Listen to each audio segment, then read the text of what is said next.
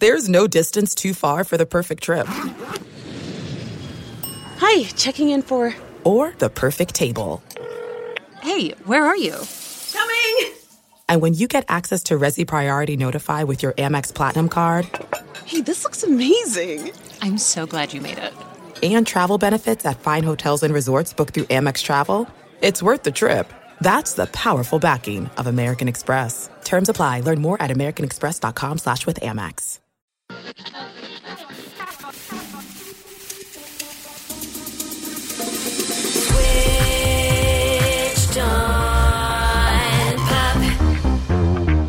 Welcome to Switched on Pop. I'm songwriter Charlie Harding. And I'm musicologist Nate Sloan. Nate, from time to time, we hop in the musical time machine.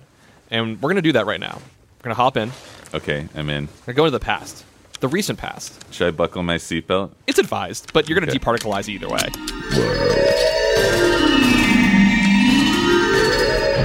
Here we are. We've arrived. Yeah, it looks pretty similar to 2021. I gotta be real. And there's a song playing in the background. Do you remember this one? Oh yeah, this rings every bell. This takes me back to a simpler time. A time before I owned a smartphone. Before I had 17 gray hairs. A time before our show even existed, when we were just fiddling around on bluegrass instruments. That's right. You said Simpler Times. That was the name of our band. We were in San Francisco, and in the background was Gautier's Somebody That I Used to Know featuring Kimbra. No, you didn't have to stoop so low. Have your friends collect your records and then change your number.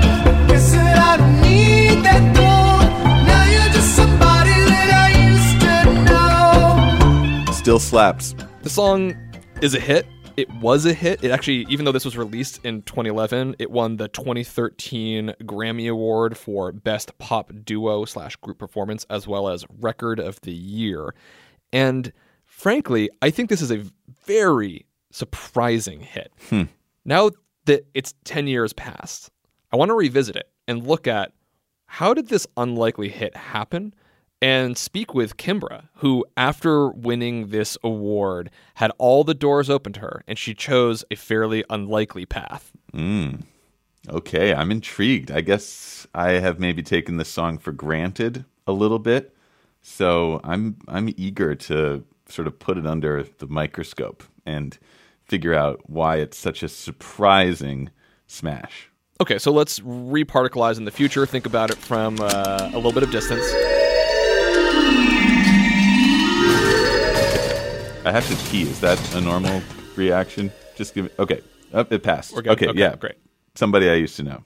All right. So my first statement here is like, this thing shouldn't have been a hit. Why not? What do you have against this lovely decade-old duo? Leave Gautier alone. Why shouldn't this have been a hit? Well, I think just musically, it's got some bizarre characteristics. Okay. If we just go right to the beginning, the first thing we get is this 2-chord little vamp.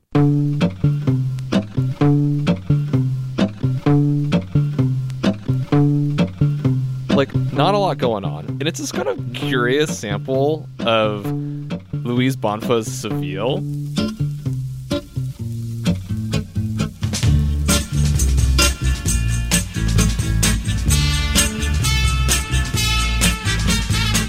Luis Bonfa, the Brazilian writer and guitarist who composed the soundtrack for Black Orpheus, among other successes. Is that right? Yeah, I mean, I think maybe, but the point is like, this 1967 is a little bit of a deep cut. I didn't get the reference. And this sample, I don't know. It's like, I don't immediately get like hot beat coming out of it. Instead, we get this just like, you know, little plunkety, plinkety, dunk, curio. Dunk, dunk. Yeah. Okay. And then enters in is it a marimba? It's not a marimba. What is it? It's a glockenspiel, I believe, or a xylophone. And don't ask me what the difference is, because I know, but I won't tell. It's a secret. But I do know, to anyone out there wondering, but I won't reveal the difference on air. Whatever it is, what is the melody that the glockenspiel / xylophone / marimba / toy piano / we don't know what it is playing? Dunk, dunk, dunk, dunk, da da da da da da, something like that? Listen a little more closely. Okay, hit me.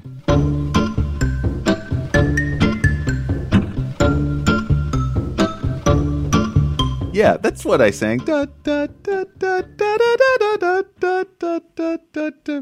But I think what you're getting at here is that it's like kind of childlike. It's like something that you would, if you walked into my 4th grade music class, you would hear a bunch of like kids playing this, perhaps. And singing maybe Baba Black Sheep directly over it. Whoa. Oh, man, are you a Baba Black Sheep truther with this song? No, I mean... I don't know, man. I don't want... I'm afraid. I don't want you to dip your toe into that crazy Baba Black Sheep Gautier conspiracy world, man. I don't know if you'll ever come back. As a new dad, I have no beef with the kids' music, but I'm just saying it feels like a little too silly to be a pop hit. And I have one more reason why I think this song should never have been the smash that it was. Okay. It is a really long build of Gautier complaining about this relationship. We don't get to a chorus until like way past a minute into the song.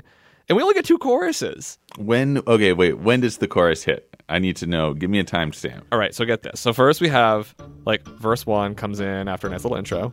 Yeah. Now and then I think of when we were together. And he's, like, brewing over this old relationship. Totally. It's very sparse. And he's like, yeah, he sounds a little bitter, for sure. Doesn't sound like he now and then thinks about the relationship. Sounds like maybe from time to time. And then there's like a whole instrumental section after the first verse. And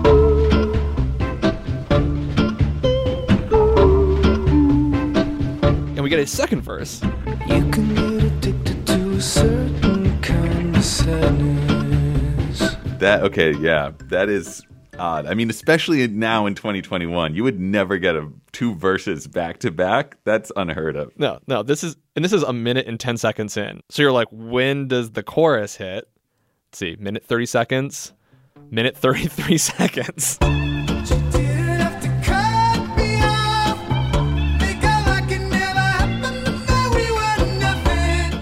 Minute 33? Okay, that's wild.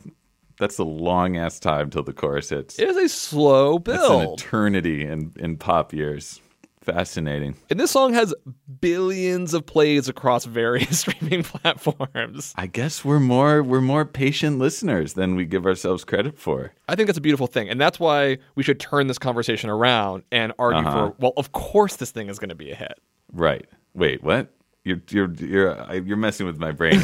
It is okay. So now it is a surefire hit. Yeah. You're saying the way he builds your anticipation over this long opening section, these verses, and then finally gives you the catharsis of the chorus, that payoff is so powerful that it's the reason you want to keep listening to the song over and over again. That's exactly right. There's real emotional weight in this song, and we feel it from that build, from verse to verse, and the angst of, I'm pissed off that you broke up with me, and gosh, what's going on? Like, why did you have to write me out of your life? When you finally get to the chorus, you're like, oh, that release. It is so powerful.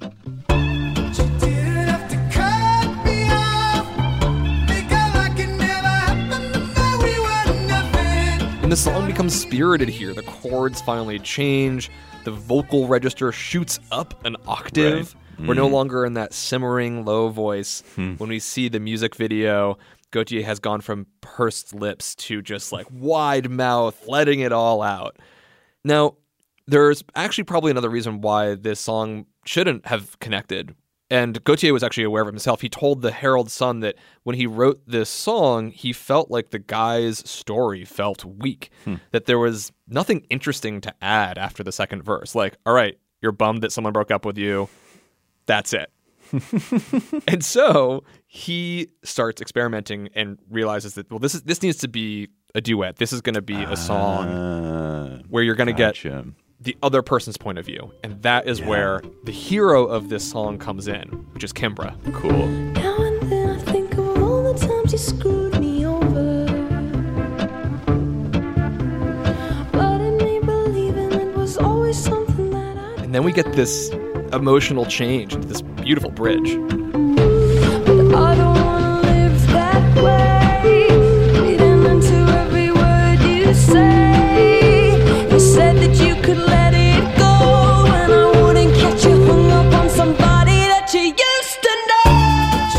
I mean, that moment when Kimbra enters is like takes my breath away, honestly. And especially the first time you listen, you're not expecting it. Right. And she's such an incredible performer. And that's interesting that Gautier felt the song was missing something, and that was a pretty astute solution that he struck on, because it turns the song into something much more relatable and much more universal when you have these dual perspectives. Right. It's not a song about simmering male rage. It's actually about, hey, dude, you were actually the jerk and you need to get over your own emotions. And that is an amazing payoff when we finally hear her side of the story. Now and then I think of all the times you screwed me over. And by the way, I also think all of those like nursery rhymey qualities and the xylophone and silly plucky sample makes sense, because it's almost as if the music the whole time has been mocking the guy who's been simmering, and really we're waiting the whole time to hear the other perspective. I'm curious, after reflecting 10 years on, do you have any other favorite moments? I always really loved that line, have your friends collect your records. No, you didn't have to stoop so low. Have your friends collect your records and then change your number. For some reason, the specificity of that just really like cut like a knife, you know? That idea of like, oh, this was our music collection and now you're taking back your vinyl. That's like, I don't know. I really relate to that sentiment. Well, I think it's because it is one of those rare songs where perhaps the reason why it's such a success is that it kind of bucks all the rules. It has these specificities that are, of course, immensely relatable. But this is a duet where the duet doesn't happen until 3/4 of the way through the song, basically. Funny. And it was such a big hit that it was transformative, not just for us in our young years in 2011, but for the performers as well, Gautier and Kimbra. For both the Grammy winners, they took paths you might not expect. Gautier has largely stayed out of the spotlight, done some really interesting musical archival work even. And Kimbra, she was a developing artist at this point from New Zealand, and this was a breakout moment for her when she had the opportunity to go down many roads. And I had the opportunity to speak with Kimbra about making that song and what this moment meant for her career. My conversation with Kimbra right after the break.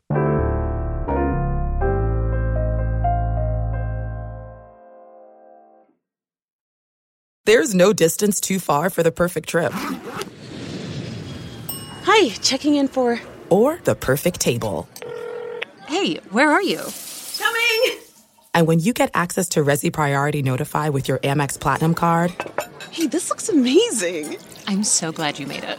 And travel benefits at fine hotels and resorts booked through Amex Travel, it's worth the trip. That's the powerful backing of American Express. Terms apply. Learn more at americanexpress.com/withAmex.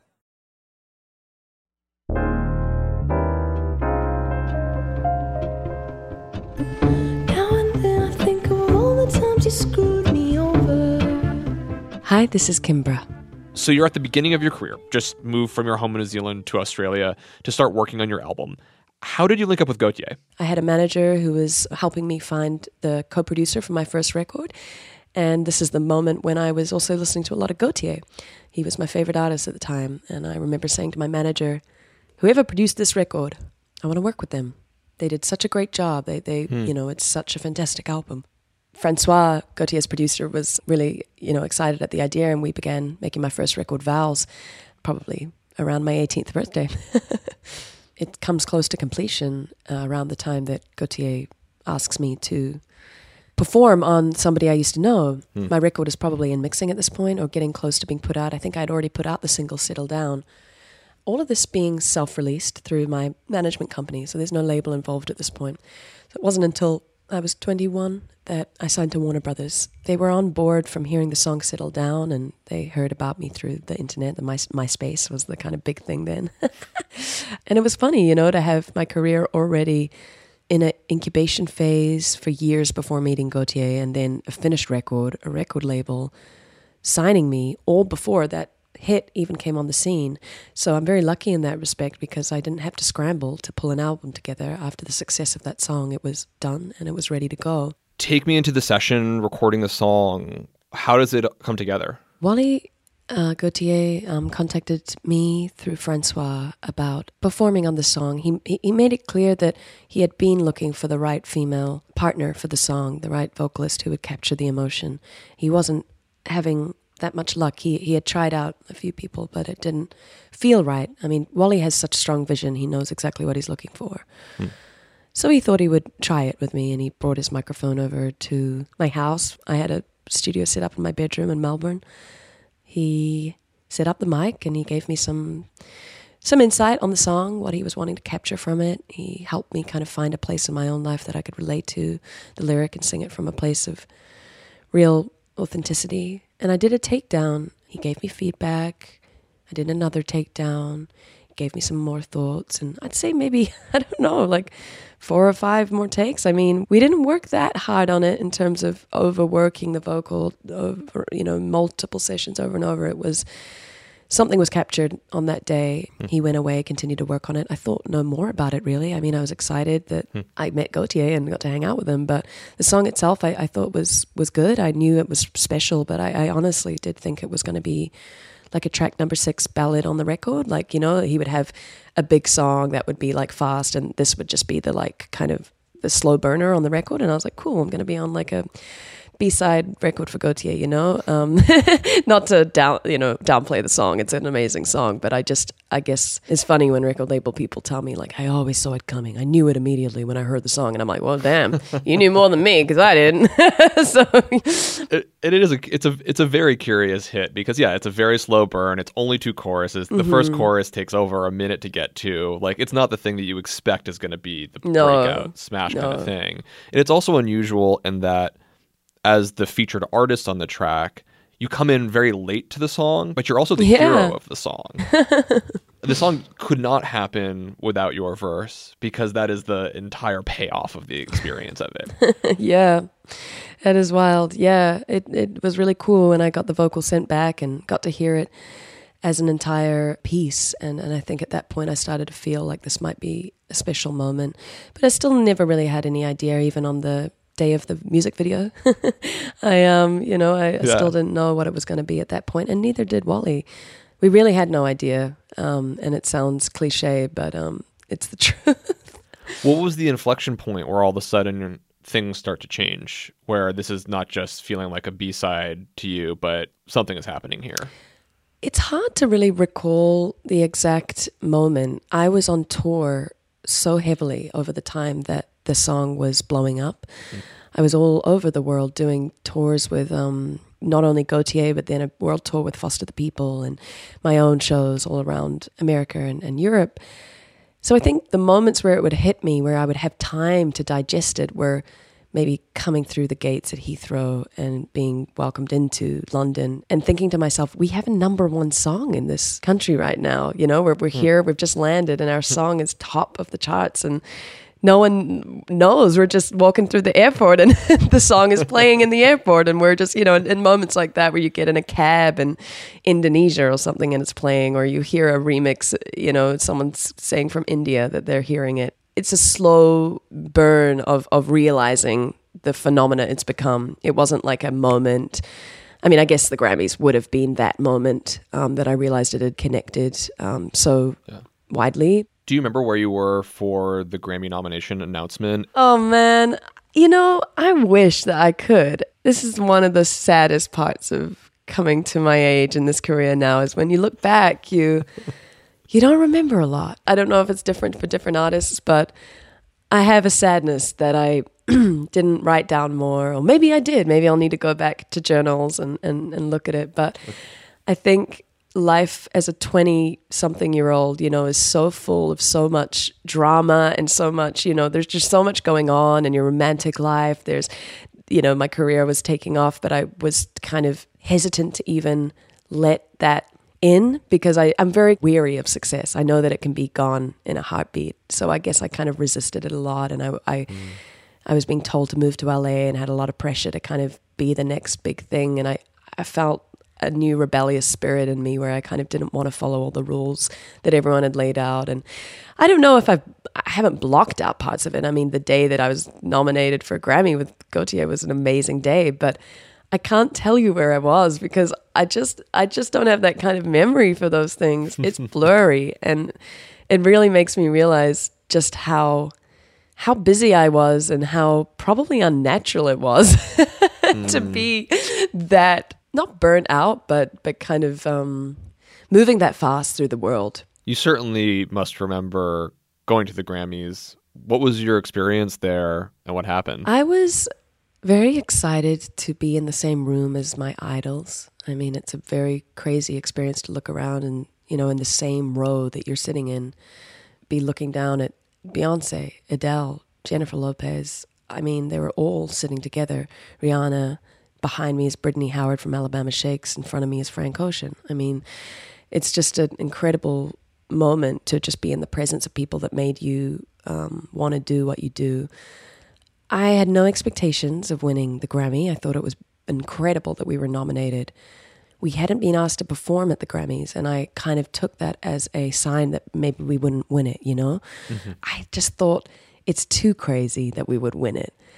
And I think he felt the same. I think we were both there to just enjoy the moment, We didn't expect to win. We were just excited that we were going to be part of the event. Do you recall the moment of the reading of the names in that particular 30 seconds? Now that part I remember very well. What were you feeling? So Prince walked to the stage, and I mean, I just can't explain what it's like to see someone who's had such a huge influence on your life standing in front of you with an envelope in their hands that contains your name, they might say your name, or they're going to say your name because you're nominated, and so that moment of the nominations being called out was very unreal, I guess. We had Janelle Monáe, Frank Ocean, Taylor Swift, Kelly Clarkson. I mean, there was, the Black Keys. A lot of incredible people were all nominated for the same award. And then comes our name, and then he says, I love this song. And the Grammy goes to, I love this song. So everyone's like, what is he talking about? And then he says, Somebody That I Used to Know by Gautier and Kimbra. Somebody That I Used to Know, Gautier. Yeah, it's kind of a blur from there. All I remember is just being on stage and just gazing at him and kind of looking out at the audience and seeing a standing ovation of everyone in that room. Beyonce.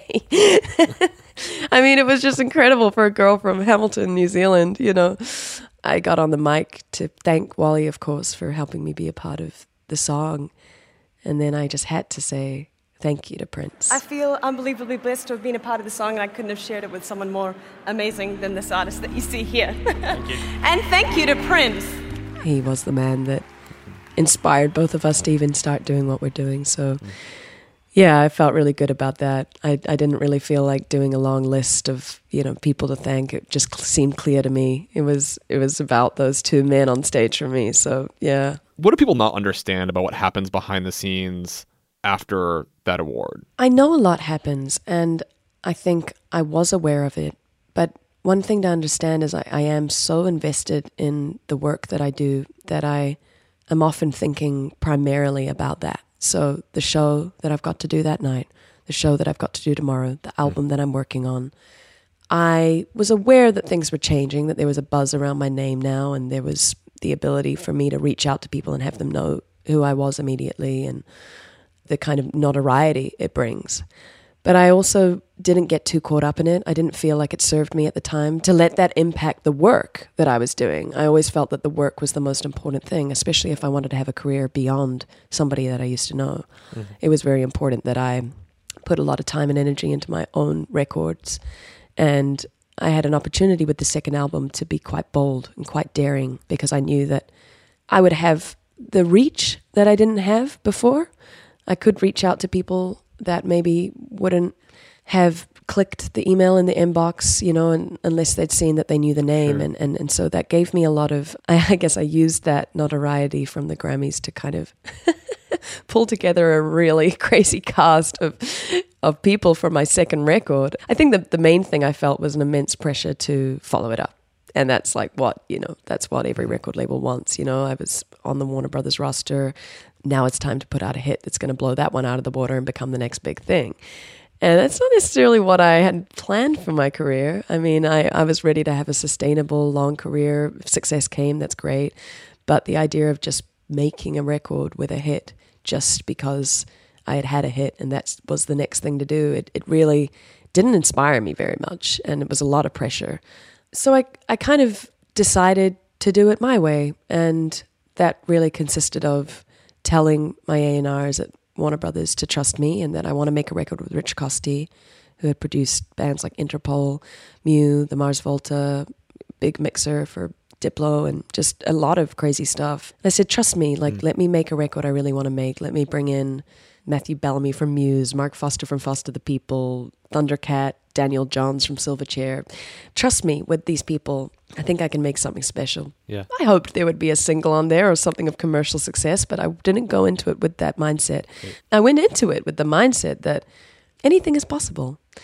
And that's something that I learned from winning the Grammy, because if a girl from New Zealand can come to Australia, be asked by someone to sing the second verse of a song, have no idea that it's going to blow up, and then have it hit number 1 in 18 countries and win a Grammy by her idol, Prince, for a song that doesn't even have a chorus until after 2 minutes and is the most unlikely pop song in the world, well, then you bet that I'm going to get experimental with this next record, because that's the most experimental story I've ever heard. You know, it's like the most unlikely hit becomes like, it just made me dream bigger, and it made me think the possibilities are endless. Like, why would I go and make a cookie cutter hit after that when what I just had success with was something so obscure? Like, I just believed in the power of possibility after that moment.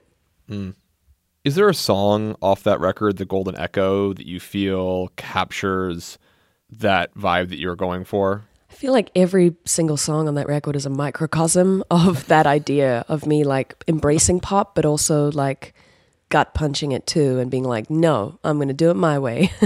Yeah, I mean, when you have Thundercat playing bass for you, there's no way that it's going to stay simple. Yeah, I think the song that Daniel Johns from Silverchair, myself, and Thundercat made together is a really good example of my kind of like anti-pop pop.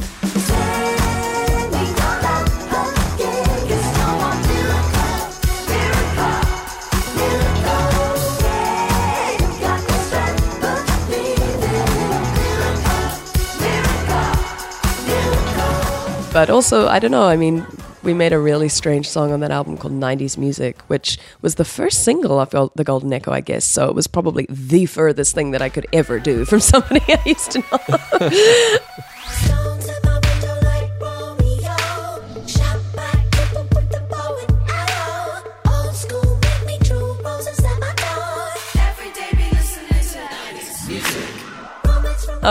And, you know, I'm sure people will say that was commercially the wrong choice, but I don't know. I love that the fan base I have followed me through all my weird twists and turns. I think it's really special. It's like, that to me is love, you know, when a fan base lets an artist like just do what they're excited about and they follow them through it. It seems to be part of your musical mission.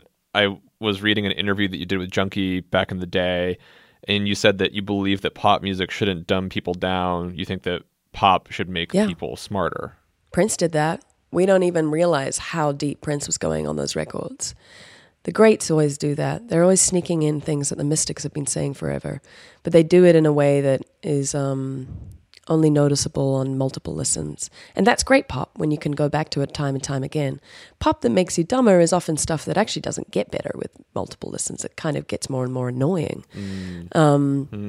And, you know, I have no problem with various types of music, but I do believe that the music industry and the pop industry sells people short in terms of what it assumes of them. It assumes that people can only hang on to a song with only 2 chords and repetitive melody that goes 100 times over. And like, it's just not true. Like, people can wait 2 minutes for a chorus. They can get invested in a storyline and not need side-chaining bass and auto-tune to get engaged. Like, they can find ways to deep investment in music through other forms, and somebody I used to know is a perfect example of that. In 2018, you put out a record called Primal Heart, and one of the singles off of that is Top of the World, where it seems you're nodding to those pressures, but also maybe even toying with them. I'm on top of the world. See me with the diamonds of pearls. I'm on top of the world. And they can talk, but I got the good word.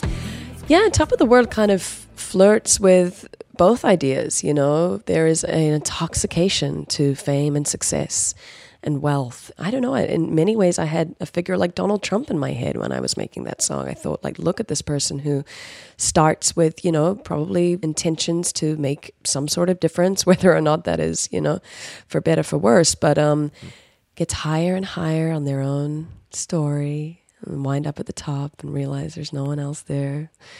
It's as lonely as fuck up there. And Top of the World was for me an interesting meditation on other artists' careers or other politicians' careers, you know, and also a little bit of my own, that, you know, there isn't so much at the top that is more important than what you find just in the ordinary movements of life. I haven't experienced, you know, the kind of fame that some people have and success and notoriety, and you know, I consider my experience a fraction of that, but it's enough to kind of get a gauge on what how the music industry can change when there's that kind of fame and, of course, you know, money involved. I'm still wrestling with it. I still don't know how I feel about it. I've had a lot of learning to do over that time. It was my 20s. My 20s, I was part of a number one song, and that's already a really tough time for someone. On top of that, to have the pressure of that kind of success, it was a lot, but I feel lucky that it didn't make me collapse and give in to pressure and do something I didn't want to do, but rather it pushed me to do what I wanted to do tenfold, because I had seen how it had worked for Gaultier, and, you know, and I felt this courage from being affirmed on the world level like that, to be like, look, let me just do my thing. They obviously connect with my voice. Let me just go where I'm feeling like I want to go. What made you recognize that internal tension of both seeing the fame monster in other people, witnessing it within yourself, feeling like that song needed to be put out into the world? Where did that come from? Again, I witnessed it in others before I saw it in myself, and that's often how my writing works. I'll write about it sort of another person, and then as I'm writing it, I realize, oh, all these things live inside me, you know, and that's why we connect through music, because we see ourselves in the song. The desire to win, the desire to be on top is pretty human, and when you are given that place of achievement, it can be intoxicating. And I actively fought against that as it was happening to me, even to the point where I moved to a farm in Los Angeles in Silver Lake, right by the reservoir. I lived with 5 sheep and goats and 20 free-range chickens, and I had an outdoor kitchen, and I just had a very strange hippie life. In LA, days after I'd received the Grammy, I moved to this place. I mean, I was doing interviews from there, and they're like, are you living in Hollywood now? You must be got a nice place in Sunset Boulevard. I'm like, no, I'm living on a farm. Sheep, quiet down. Yeah. Like, I'm feeding the chickens right now. I don't know. It just was so much more interesting to me to like live on the sidelines of it than live inside it. Yeah, the intoxication of notoriety that is talked about in Top of the World is really just a longing to be known, a longing to be heard, and a longing to, you know, I empathize with the character in Top of the World. I don't see her as just a throwaway, superficial character. I see her as someone who is very human, and we deny that's... I mean, I think that's the Instagram culture too. Like we're hungry for validation. We're hungry for the likes and the followers. And I'm on top of the world. You know, it's an idea that is both energizing and fantastically inspiring to be on top. You know, it's an amazing. We've all had moments of feeling like we reached a pinnacle in our careers or our world. But it's also, it is threatening to the things that are most important to us. And I wanted to convey that in the song, you know, that we can't forget where we come from. And it can be very lonely too, to become that isolated by your work that no one really knows how to get in anymore, because you've created a bubble that is so impenetrable. I feel like it comes across musically in that, you're exceptional at modulating your voice into these sort of like other caricatures. Thank you. And simultaneously, the production choices that you make, they're a little winky in that like it's clear that you're sort of like pointing to different genres of pop, sort of deviating from other things that you might be doing, but it's still you. So there is that. I think I am hearing that internal tension in how you're singing, in how you're producing it. Yeah. You're in it, no matter how much it might be thinking about some other characters. Yeah, that's right. I mean, the lyric in there that always hits me hardest is, "They built me up to be beaten." Up here I'm winning, and I can turn it from cheating. They built me up to be beaten. They built me up to be beaten. I mean, I always think about that with the world of pop success. You know, it's like people get shot to the top, but then, you know, they just turn it over, right? And there's just a new person, and it's like, I always wanted to be an artist that had longevity and stuck around, you know. But that idea of being built up to be beaten was, I found that resonant at the time, because people also like to rip people apart when they get success, and when they, you know, and that's a whole nother side of success that doesn't get talked about enough as well, is just how hard it can be to be analyzed for one facet that you show the world, which is only one side of who you are, right? And so there's a whole lot of stuff in there, and I often deal with my emotions by creating a character where I can project everything onto that character, and some of it's true and some of it's made up, you know, but it's like a way that I can get out all my emotions on that topic. This dialogue on Fame kind of comes full circle this year, in that you are once again nominated for a Grammy through your collaboration on Jacob Collier's record, Jesse Volume 3. You have this song called In My Bones, also with Tank and the Bangas.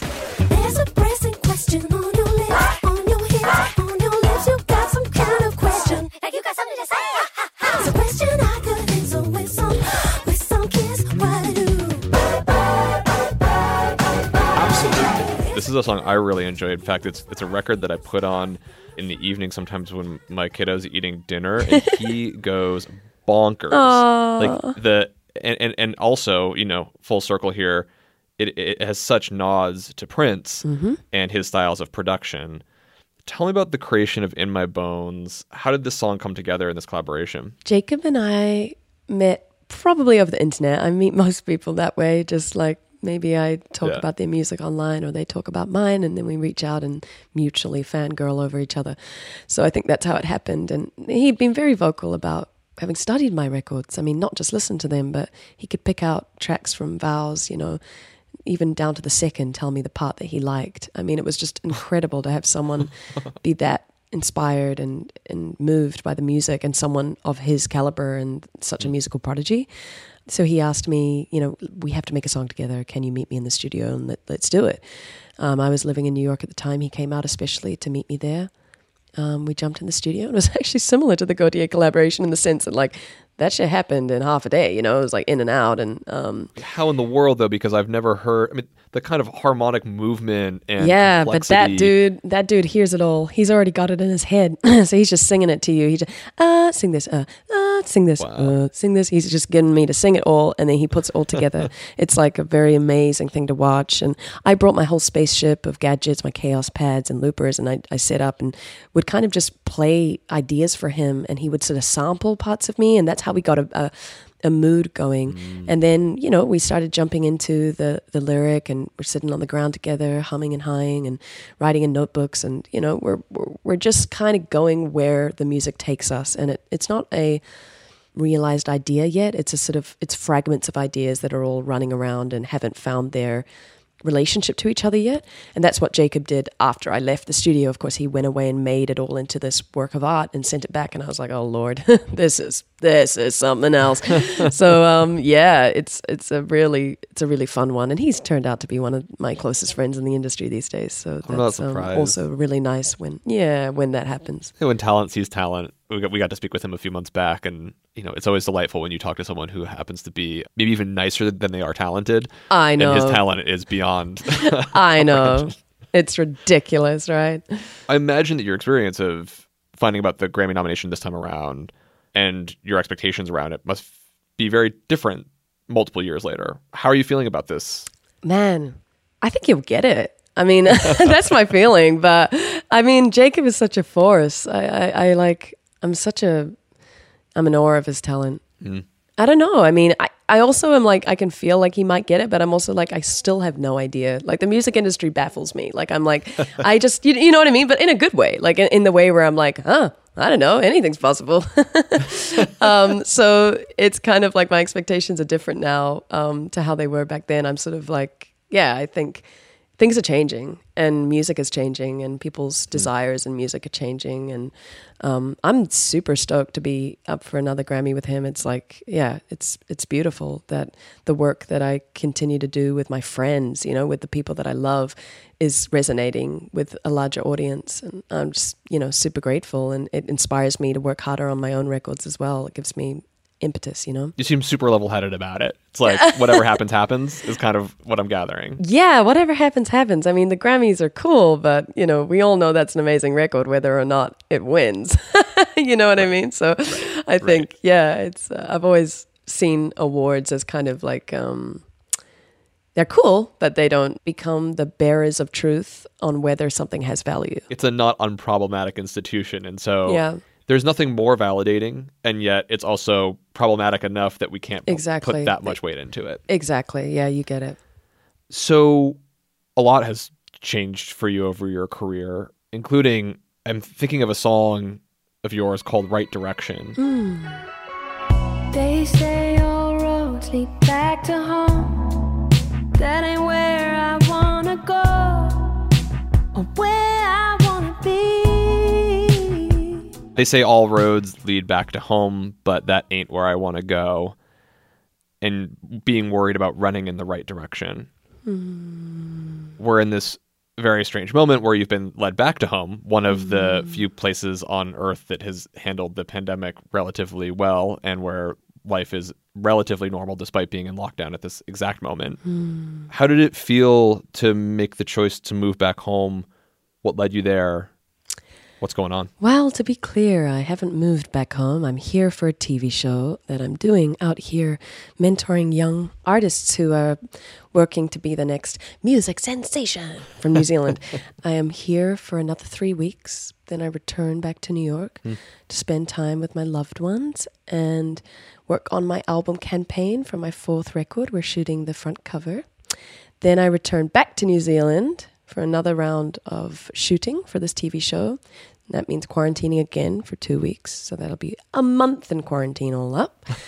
I then return back on June 3rd to New York, which is still my home. I live upstate now. Yeah. Oh, lovely. Yeah, but New Zealand will always be home. And I think that's what you're getting at is, you know, that's the place that I always come back to. And yeah, they say all roads lead back to home. That's not where, you know, where I want to go, where I want to be. I think I've been running a long time, you know, running hopefully in the right direction. I mean, we're all guessing, you know, and I think it's been beautiful to return home now and be an adult. I left when I was so young and to kind of see everything with clear eyes and reconnect with friends that I had in high school. And now we're, you know, it's so much years later. A lot has changed. This pandemic has done a lot for me. It's shaken us all, you know, it's really reminded us of the fragility of life. And I do feel like a different artist coming out the other side. And, you know, getting to come back home for a period of time has been part of that incubation and rejuvenation before I get back into it all for my 4th record. You said that you're working on your 4th record. Are you ready to share what some of your vision for that music is going to be? I'm so excited about the 4th record. I wish I could just put it out tomorrow. We live in a pretty crazy world, you know, and nothing is as it was. So the release date is unsure, you know, I don't know, but I know I will be putting new music out this year. Plan on releasing a music video and a song, a single. So I'm really excited to at least just share something. And hopefully the record will be out, you know, certainly by next year. So, or, you know, next year. Let's just say that to be safe. I'm back on the road in October, provided that COVID doesn't get worse. Right. I, you know, plan on being back on the road in an even fuller capacity in January. So, you know, a lot is going to be changing again, back into that lifestyle again, which will be strange. But I've never felt more motivated, inspired, and invested in the music I'm making than this record. I'm co-producing it with Ryan Lott from Sunlux. I don't know if you're familiar with that band. Very creative. They're amazing.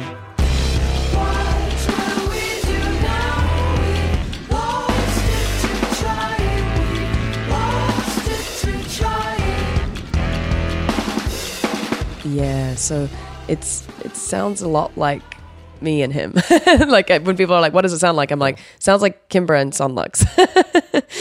Which I think is, you know, I think it's going to be cool. I think people are going to dig it. And it's so fun to work with someone who doesn't do like super banging pop music, but like make him do banging pop music, but with his palette. You know what I mean? It's like, I've always wanted to hear that weirdo like do a pop album. And it's exactly what I was hoping it would be. It's like really strange industrial sounds and like ethereal, beautiful cinematic landscapes, but pop songs, you know? And I can't wait for people to hear it. I don't think it sounds like anything else right now. So it's exciting, man. That sounds just about right for a Kimber record. I'd be surprised if you brought in only the biggest pop songwriters in the world to work with. You gotta pull in the most experimental person to meet somewhere in the middle.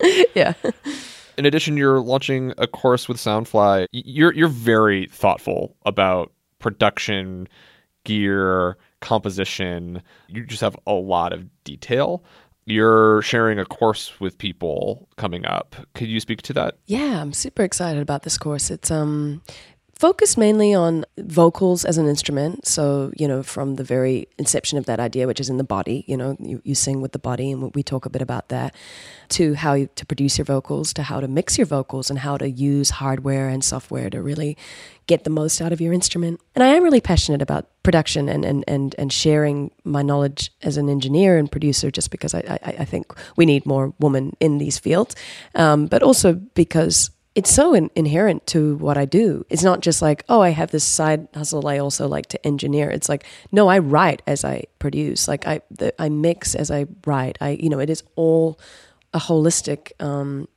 There is no compartmentalization for me between those things. They're happening consecutively. So for me to share that part of my process is to share my songwriting process and to share how I even perform, and how even the way I use my hands is because I'm visual and I'm thinking of waveforms and I'm thinking of EQ and frequency, and this helps me to get in that mindset to use my hands. So yeah, it's fun to share that stuff, and I'm excited to see what people take away from it.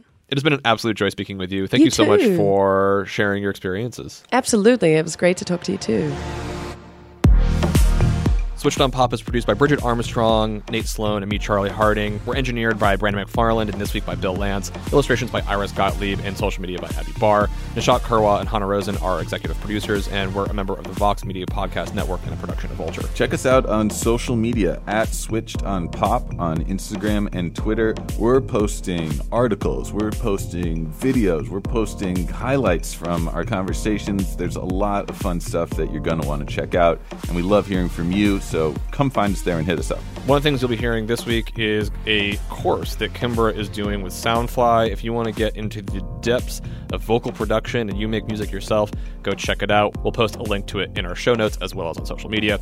And next week, we're going to be back with our favorite moments from the 2021 Grammys. What happened, what went down, everything you need to know. Check it out next Tuesday, Switched on Pop. And until then, thanks for listening. Thanks for listening. There's no distance too far for the perfect trip. Hi, checking in for... Or the perfect table. Hey, where are you? Coming! And when you get access to Resi Priority Notify with your Amex Platinum card... Hey, this looks amazing. I'm so glad you made it. And travel benefits at fine hotels and resorts booked through Amex Travel, it's worth the trip. That's the powerful backing of American Express. Terms apply. Learn more at americanexpress.com/withAmex.